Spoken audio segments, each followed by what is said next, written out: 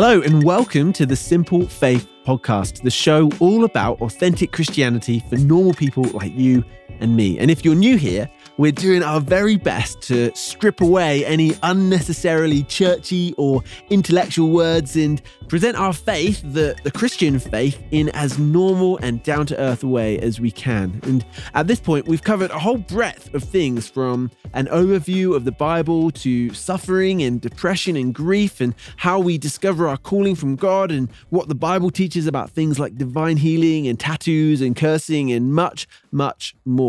My name is Dave Betts, and I have the really exciting privilege of being the host of this show as we explore all of these things together. But I have some really important news that I would love to share with you. And it's this: the Simple Faith Podcast is coming to an end. Sharia, my wife, and I started this podcast right at the beginning of COVID. In fact, we'd moved from the UK to Canada literally the week before the lockdowns began on one of the very last flights out of the UK. And the following week, we started the show, and there were lots of reasons to start it, actually. We love helping people learn about God and the good news of Jesus and what the Bible teaches about various things. We really do love it, but we were also really excited about the opportunity to work together on a project that gave us an opportunity to learn together, study together, and grow together. And to be honest, it's been really awesome. We've loved it. Our non-negotiable target when we started was 50 episodes. We knew that we had to get to at least 50 episodes before we even contemplated stopping, and we made it. But here's the problem. Pretty much as soon as the podcast started, we found out that Sharia was pregnant, and in December, our incredible son, JJ, entered our lives, which is amazing. But naively, we thought that Sharia would still be able to keep hosting this show with me. But with the lockdowns and screaming babies that don't quite nap exactly when you want them to, it's just been really hard.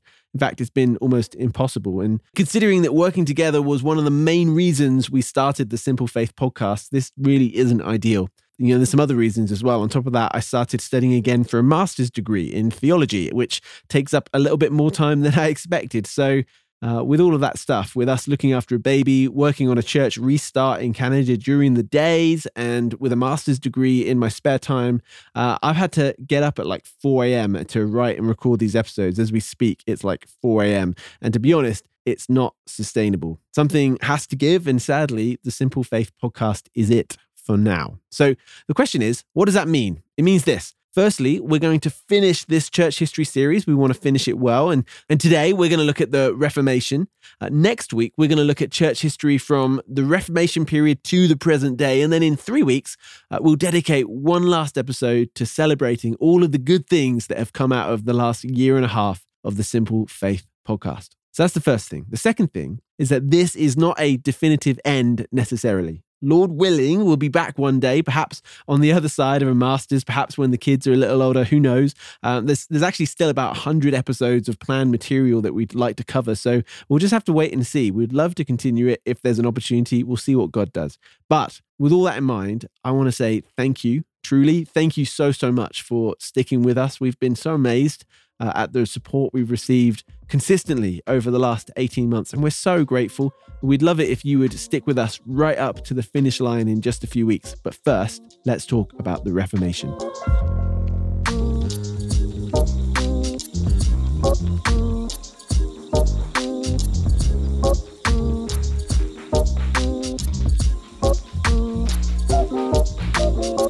Last week, we saw how Rome had fallen from the powerhouse that it once was, and from its ashes, Europe had arisen. The Pope had gained huge power, and there were all sorts of other power struggles going on as kings and popes tried to figure out where the ultimate authority really lay. And it was messy, for sure. One of the things that I forgot to mention last week, which was actually kind of a big deal, is that in 1054, a few decades before the Crusades, the Eastern Church, which we now know as the Orthodox Church, split from the Western Church, which today we call the Roman Catholic Church. And this is all known as the Great Schism, the Great Schism. So there's a church split of epic proportions, followed by a disastrous period known as the Crusades, where the Pope declared a holy war on the Muslims in the East and even promised blessings and forgiveness of sins for soldiers who fought in it. There was all sorts of stuff like that, just messy horrible, evil stuff. And then after the Crusades, there was even more of that sort of nonsense, like even 3 popes for a while. We talked about that last week, not to mention the fact that they were starting to execute those who they believed to be heretics, which, spoiler alert, isn't exactly biblical. So basically, the church at the end of the Middle Ages wasn't really a shining example of what Jesus had called his followers to as the body of Christ. And people were starting to realize this. Now, the challenge here is knowing exactly where to start, as it's all so messy and there's so much that we could cover at this point. There had been rumblings of change through people like Peter Waldo and the Waldenses, but perhaps the best place to start is with John Wycliffe. So John Wycliffe was a leading Oxford professor in the 14th century who believed really that every believer was equal in the eyes of God. So we refer to this idea today as the priesthood of all believers. Basically, that there aren't people with special connections to God that other people don't have access to. For Wycliffe to argue this was a really huge deal at the time, as it kind of ran contrary to the teachings of the Roman Catholic Church. Not only that, but he also argued that the English government had a divine responsibility to correct the abuses of the church.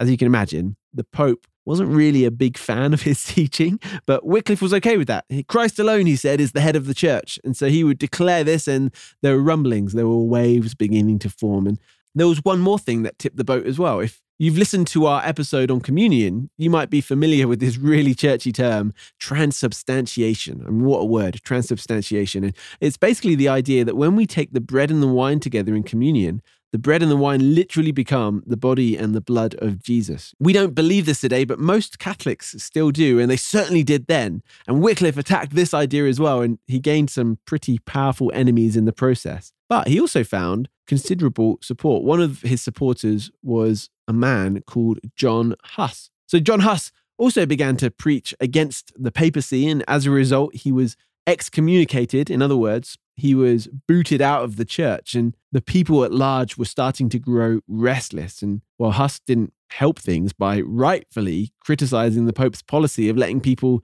pay to have their sins removed, he said, well, this is a problem. It was called an indulgence, and Huss's open criticism caused him to be imprisoned and eventually burned at the stake. And apparently, as he was burned to death, people could even hear him singing psalms the whole time, which is kind of amazing if you ask me. I think that's just an incredible story. So these first two, John Wycliffe and John Huss, made some pretty significant waves, but there was someone else who was coming, a man called Martin Luther. And with Martin Luther, those waves would kind of turn into the tsunami that we know today as the Protestant Reformation. Martin Luther was born in 1483, and in 1505, there was an incident in a thunderstorm that really changed his heart towards God. And 2 weeks after this incident in the thunderstorm, he joined a monastery. He spent more than a decade as a monk, but after 10 years, he was reading the book of Romans one day, and he came across Romans 1:17, which says this: "For in it, the righteousness of God is revealed from faith to faith. Just as it is written, the righteous will live by faith." The righteous will live by faith. He realized something pretty huge and contrary to the teachings of the Roman Catholic Church. He realized that we aren't saved by our own merit. We can't earn our salvation. We can't earn our way into the kingdom of God. The only way that we can be saved is by trusting or having faith in what Jesus accomplished for us in his death, in his resurrection, and his ascension. And this is a serious, faith-alteringly huge deal.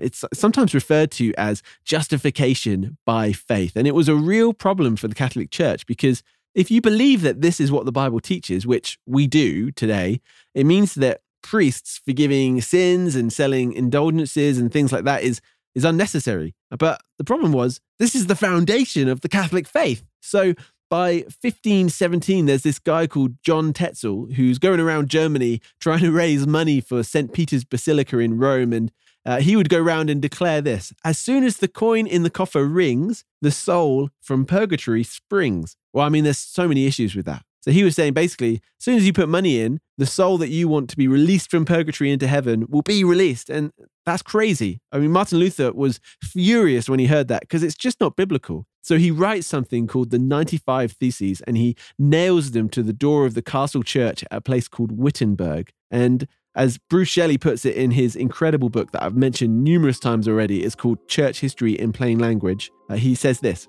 was the spark that ignited the Reformation. You see, a line had been drawn in the sand as Martin Luther stepped up and nailed the 95 Theses to the door. Or as we say in the UK, things were about to kick off.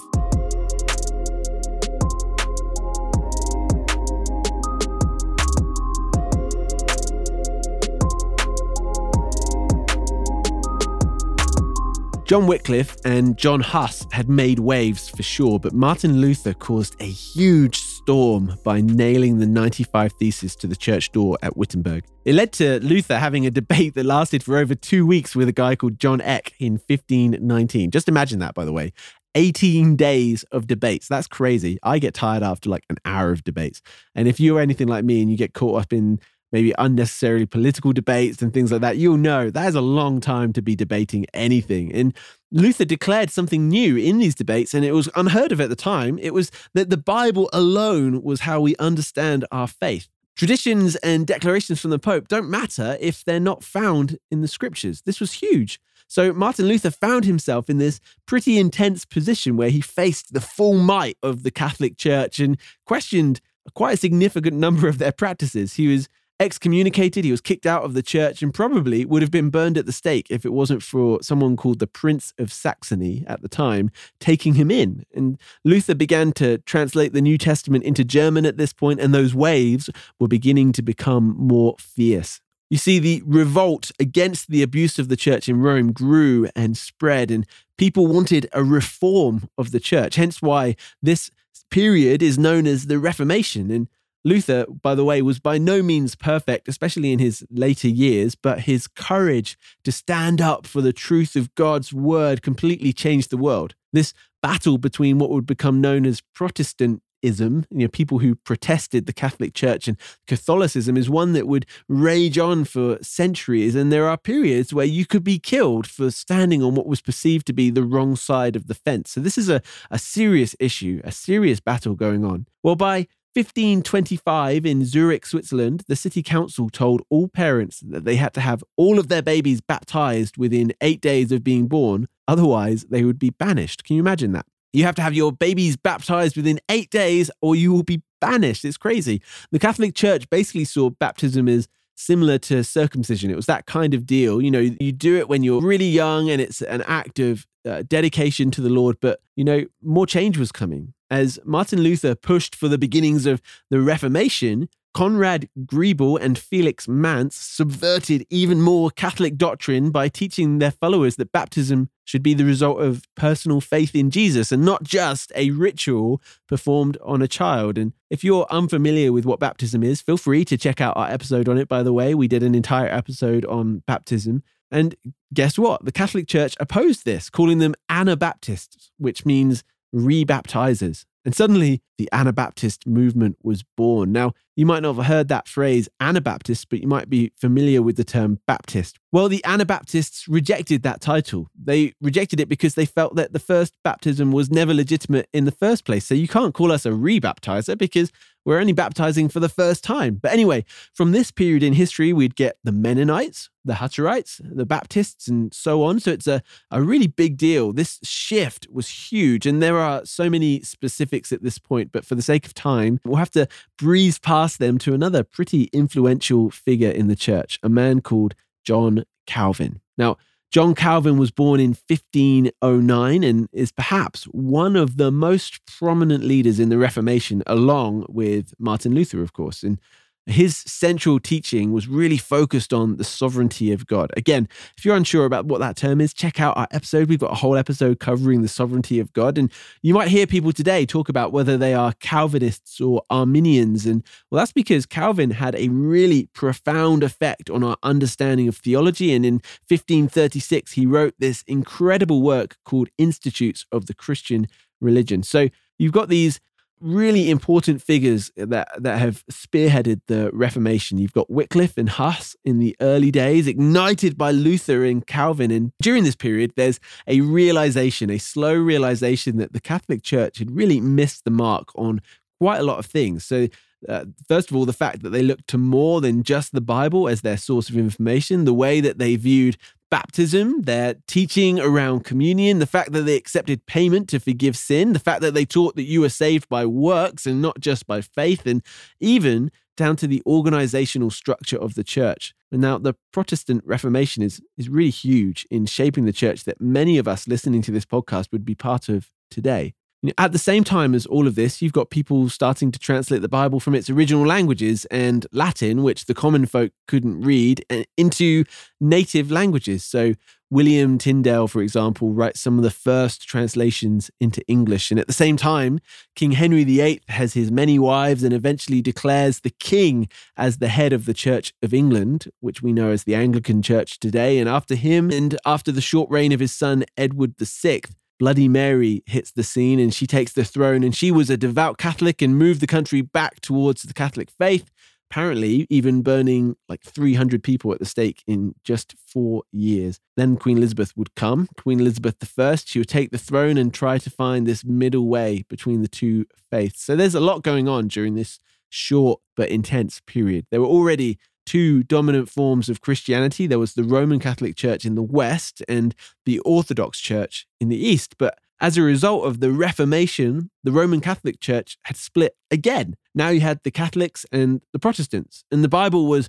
translated into a bunch of different languages. And by the end of this period, we have the beginnings of the Lutherans, the Baptists, the Mennonites, the Anglicans, the Puritans, and even the Hutterites, and probably some other denominations that I've missed. And if that wasn't already enough, at around this time, Christopher Columbus lands in the Americas. The Europeans find new trade routes to the east. The Portuguese are exploring the southern tip of Africa and connecting with India and China and beyond. The world is changing in a really profound way. So by the end of the muddy period that we know as the Reformation, the world has profoundly changed. It's easy to look at all of the different denominations today and really forget that actually people died fighting for the truth of the Word of God. In fact, if you're feeling really brave, there's this incredibly famous book called Fox's Book of Martyrs that talks about some of the people who died for the faith. And it's pretty grisly, but it really helped me personally to appreciate the enormity and the reality of the fact that people died